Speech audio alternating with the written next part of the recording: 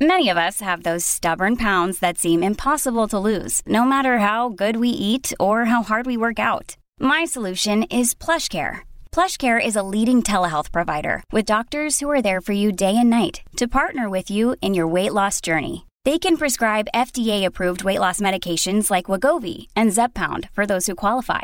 Plus, they accept most insurance plans. To get started, visit plushcare.com/weightloss. That's plushcare.com/weightloss. Hey. We're back on a Saturday. Barely. It was a wild night at the Fat Cats Comedy Club for your radio buddy. Got 3 more shows to go tonight. Wish me luck. One way or the other, we do have to hand out a game ball, and we would not be doing this segment justice if we didn't give it to Kayleigh McEnany, who joined us in studio on Thursday. We had a grown-up talk about the new White House press secretary, the baby formula shortage, the weird decor in my studio. We actually made her sit through a couple of our bits that we play on the air. She was a great sport, but I'm really giving it to her not only for the great conversation you're about to listen to, but the great conversation I had with her off the air about how we're just both so grateful for how our careers are going and all the cool stuff we get to do, and how the thing we like about it the most is that we don't feel like it's changed us. So listen to this interview, and if it has changed us, if me and Kayleigh sound nuts or we sound like it's gone to our head, please call into the show on Monday and stage an intervention, because we really don't want to be those people. But one way or the other, here goes your game ball, and here I go back to the comedy club. We were playing these clips earlier where the president was saying, he wasn't briefed on the baby formula thing until well into it. Is there any world where a President Trump, honestly, any president, but let's specifically say President Trump because you serve the country to President Trump, is there any world where a crisis of this magnitude would be going on within the administration and him not be told about it? No, and it raises so many questions. So the whistleblower came out last fall, right? Yeah. Last fall. You have the plant closure, or at least pausing production, in February, and he learned about it in April. Okay, why is the question? Why did he learn about it in April? And President Trump's White House, he knew about what was going on. Yeah. But are they just so incompetent that no one thought it was that big of a problem? That's question number one. Jen Psaki said that they've been working on it for months. So, thou doth protest too much. Or do they just not think the president's relevant? One of his economic advisors, Brian Deese, was asked by Jake Tapper, why didn't you tell the president? He said, well, we told the relevant people. Okay. Wow. Yes, and I'm paraphrasing. Think about that, though. The guy's supposed to be the leader of the free world, and he's on, the timeout step. You know when, you're moving and you have kids that are just in the way, so you give them pretend jobs? I'd be like, Lincoln, can you go get the monsters out of the washing machine? And he's like, there's monsters? And he runs away? That's our president. Yes. They're like, we got a baby formula crisis. Joe, can you go get the monsters out of the washing machine? That is a great analogy. I just am now learning about the fake task because my daughter's 2.5 now, so I can rationalize with her. So I'm like, go ask daddy. Go do this. Yeah, it's funny because, looking back, I realized I was getting assigned those tasks. You know what I mean? Like, Jimmy, you watched ET. I heard there's an alien in the backyard, and I'm like, I am so on it. And that's Biden. He's walking around the White House yard looking for ET right now. That's right. It's not good, and I don't doubt it. It would just be one more alien entering the country under Biden. Hey-yo! Sorry. Kayleigh McEnany. That was low, Jimmy. That was low. On this show? Yeah. That was actually pretty high. Kayleigh McEnany is in studio against her better judgment. We're having a grown-up talk. This is her first time in the studio since the toys crash landed on the desks. Now, these toys are from my childhood, okay? I am 44 years old, so I'm older than you. Do you recognize any of these toys, or are they beyond you? Is there anybody in your orbit that has a Star Wars or anything like that? I walked in. I have not been in here, as you noted, since you started the show, and I thought to myself, am I in a museum? And no, because I was born in 1988. Oh, wow. So I'm a youngin'. Yeah. Do any of them look familiar? I mean, the football helmet. Yeah, there you go. But other than that, that's He-Man. I didn't mean to age you. No, that's fine. I don't care. I gave you my age. It's cool. It actually does. It kind of looks like the inside of a van that promised you candy, to court you in. But it's just the vibe of the studio. But that is like the Star Wars Millennium Falcon. That is a G.I. Joe. Those are some wrestlers. That's He-Man. We keep having this debate about He-Man. That's a prescription drug called Bidenica. It's a sleep aid made out of Joe Biden press conferences. If you would listen to it, I'll make Josh cue it up. Josh, do you want to play her Bidenica? Tell me we can't get rich off of this. Let's play it for Kayleigh. When you're ready, Josh, just give us the heads up. Tell me we won't make money on Shark Tank if we sell this. It's coming. If you're having trouble sleeping, ask your doctor about Bidenica, the sleep aid made from 100% Joe Biden press conference. The best way to get something done, if it holds near and dear to you that you like to be able to, anyway. Bidenica has a patented blend of confusion and forgetfulness that will calm the most overactive brains. COVID has taken this year, just since the outbreak, it's taken more than 100 years. Look, here's the lives. When you think about it. When they sold out American jobs and killed the Keystone Pipeline, it kept me up all night worrying about how we'd pay our bills. But then I got Bidenica, and I've never slept better. Sometimes when I get hopped up on sugar, my parents give me Bidenica so I pass out. Other times they give it to me during the day, probably so they can do the deed. Gross. Warning, people who have used Bidenica have experienced rampant lying and an inability to secure the southern border. Others have hallucinated and fought breakfast cereals. Corn Pop was a bad dude. Ask your doctor if Bidenica is right for you. So tell me, Kayleigh McEnany, if we went on Shark Tank, could we not sell Bidenica? I think you could. Because you can't stay awake watching one of these. He doesn't do a lot of them anymore. You saw that poll where like the number one issue is poor leadership. I think you got something there, Jimmy. One of the sharks is on board. Hold on a second. We're making money on this show. Nobody listens. We got one shark. We only need, one more to go and we make the money? I think that's right. I'll find you one. Emily Campagno's down the hall. Oh, she's always on board. But by now, outnumbers over. She's half in the bag. She just goes along with anything we say. I kid. Kayleigh McEnany is in studio. Well, another thing I wanted to get your take on is we do have a new White House press secretary who succeeded Jen Psaki, she's doing this weird thing where she's not answering a lot of questions. Like she might think she is, but this is what I wanted to ask. Are you starting to see, it's not the same hostility you faced. It's just not, we all know that. I don't want to belabor the point. But they are at least demonstrating some intellectual curiosity now. Beyond just Peter Doocy and Jackie Heinrich, there's other rumbles now. Is there a moment where the media might actually subject them to the type of incoming fire you faced? No, there's not. And I'll give you a great example of why. Jen Psaki, I believe it was her last press conference. There was a reporter, I forget which outlet, but he started shouting over her as she spoke. And the White House Correspondents Association, like the good old boys club, they all band together and they think they're so cool. They run to the press secretary's office, like demanding things. And, they're the warriors.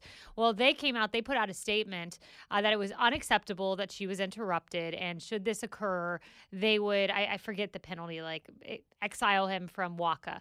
Okay, where were you my entire tenure when I was being yelled at by all of you issuing the statement as I was speaking? You were legitimately, as a White House press secretary, like the visiting team at a Philadelphia Phillies game, where they'd be like willing to throw beer at you, punch the mascot, anything. But yet, you're right, they were so protected. And there is this crazy double standard. But like what I'm trying to wonder is there comes a point for the press, right, where it actually doesn't benefit them to be shilling for a president that's so historically unpopular. So I'm trying to figure out, is there a day where they try to start at least distancing themselves from him? Maybe not, again, as hostile as what you faced from the Philly faithful that were punching police horses and stuff, but is there a world where they at least try to start separating themselves from the administration just so they can endorse whoever comes next with any credibility? Yes, and you're starting to see that. You know, Jake Tapper asked some tough questions of that economic advisor. I noted to you, you're starting to see stories with leaks. The Trump administration had leaks all day, every day. It was terrible in that regard, the leaking at least. But you're finally starting to see the articles, like the NBC article that came out, 24 current and former administration officials speak on a condition of anonymity. The leaking means that people are trying to jump ship and the media is noticing it, but still covering. Even in the NBC article, they're saying, he's been faced with historic challenges. They found a historian. What's next? Locust? I'm thinking to myself, the last president, pretty sure he had some historic challenges. I don't know, a once-in-a-generation pandemic? and what's so fascinating about that, too, is like the last president's the reason we have a vaccine. But I was going to ask you this. If Donald Trump's the president right now, I'm willing to bet like most of the Democrats in this country aren't vaccinated because they had so, trashed this vaccine. They were treating it like he was making it with Barron for the school science fair. They're like, oh, he's making it himself. This is garbage. I mean, Biden and Kamala spent the whole campaign saying this isn't going to go through the right process and, not the right scrutiny. So could you see a world where if this is a second Trump term, we have a unvaccinated population that leans to the left? Absolutely. If he was president now, you note Kamala, Joe, they all had vaccine hesitancy, which now is the greatest scourge you could ever have in society, is be someone who questions the vaccine. Look, I'm vaccinated, but everyone has their personal choice. Totally. Yeah. If President Trump were president, you'd be questioning, despite the fact that it is the CDC, a separate entity that greenlights all this. And it just goes to show the politics of it all. It's so true. We're talking to the great Kayleigh McEnany in studio. It's one of the things that fascinates me, though, is even in that NBC article you referenced, they threw in that caveat of like Donald Trump was considered by historians one of the worst presidents in history. Like they had to get a dig in there so their readers knew they hadn't completely abandoned the mission. But I don't think you could make any comparison between Donald Trump and Joe Biden in terms of what's going on in this country. Like, we didn't have a 40-year high in inflation. We could afford gas. The border wasn't wide open. We had baby formula on the shelves. Like, there's no world where Joe Biden is substantively in the same conversation with Donald Trump.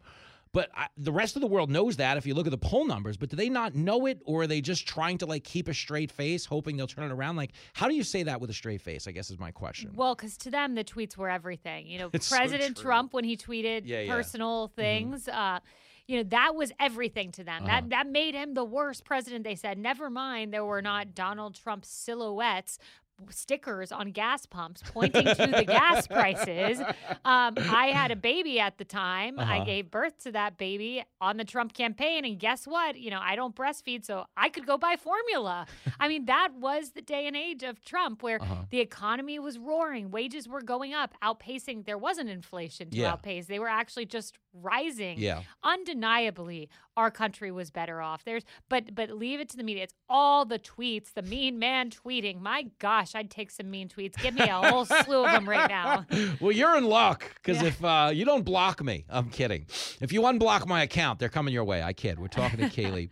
No, it's. I think it's so true, and I think what's so fascinating about the moment we're living in now is I actually think it's sadly, but things have gotten bad enough in the country that people are looking beyond political grievance. Like the luxury we had under Trump is you actually could root for your party harder than your country because things were tangibly okay. We could afford goods. We had goods. Okay, we could afford gas. We had gas. We're energy independent.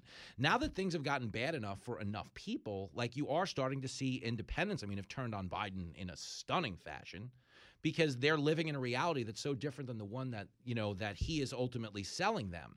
And that's why I think in a roundabout way, Trump leaving Twitter was really, don't you think, the worst thing for Biden, because we got into substance and the substance is bad? Yeah, and he lost a foil. Biden needed a foil. He was a man in a basement who you could make whatever you wanted. You could make him Mr. Rogers. You could make him Johnny Depp if you want. You could make him whatever your heart desired. He just was not Trump. Fill in the blank. Make him whoever you want. And then he gets to office, and I think what's so frustrating is he acts as if everything has just happened to him. Yeah. Look, COVID did happen to the country. That is one thing that legitimately happened. No one caused it. It happened to the country. But you can't sit there if you're Biden. And in this NBC article, he talks about Obama. He used to go to Obama and say, man, I hate all these things have landed on you, one after the other, landed on your shoulders. And then I came in, and it was way worse. Acting like these things just happened to you is not helping anyone. That's so true. And then make it seem, go on his chief of staff's Twitter feed a month ago, there were 18 tweets in one day about how great the economy was. And I'm like, no one feels that way. Biden's op-ed in the Wall Street Journal this week talking about a third of it, how great the economy is. No one feels this way.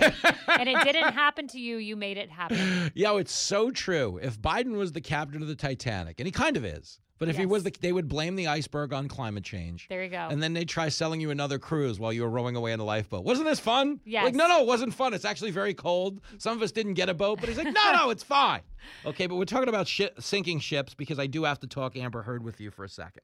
Okay, Jillian Turner and I got into this on the Faulkner Focus before you guys probably covered it much better on Outnumbered, but stick with me.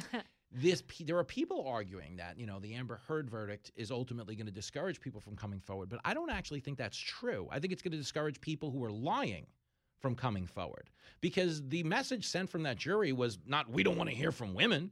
It was, we clearly don't think she's telling the truth based on the amount of the punitive damage they levied, because they don't normally do that. So to go as far as they did means they thought she went as far as we think she did.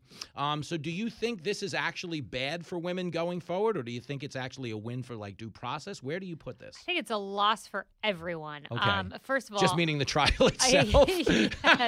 I am not a fan of the trial. I'm not a fan of Johnny Depp. I'm not a fan of Amber Heard. And it's funny, everyone trying to put these people, to Charlie Hurt's point earlier, in boxes. Like, Amber Heard's not the head of the Me Too movement, nor should she ever be, given that she put out this op-ed not noting the fact that she's on audio saying that she's hitting Johnny Depp or punching him, whatever you want to characterize that is. And Johnny Depp, people are putting him on the pedestal as like the picture of due process and the good guy who's vindicated. No, if you want that, go for Brett Kavanaugh. But like Johnny Depp, he ain't it. And neither is Amber Heard. I'm just, all of them, like, I thought the last time I was going to have to talk about this was outnumbered, but now I'm with you. And then I looked at the Gutfeld rundown, and maybe it's the last day. The grand finale, the going out of business sale. You know, they always have those in Times Square. Maybe we'll finally have one story go out of business. Yes. Okay, that's going to do it for the Game Ball. I'm off to the Comedy Club. Be sure to be back here live on Monday. Bill Hammer, co-host of America's Newsroom, is coming by for a big State of the Union. You're also going to hear from Kat Kamek from Florida, and we'll detail all of the exploits at the bars up in Utica. It's going to be a wild one. Don't miss it. We'll see you there.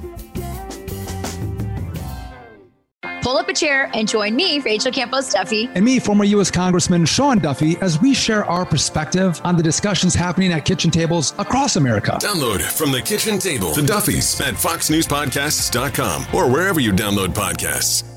Listen to the show ad-free on Fox News Podcast Plus, on Apple Podcast, Amazon Music with your Prime membership, or subscribe wherever you get your podcasts.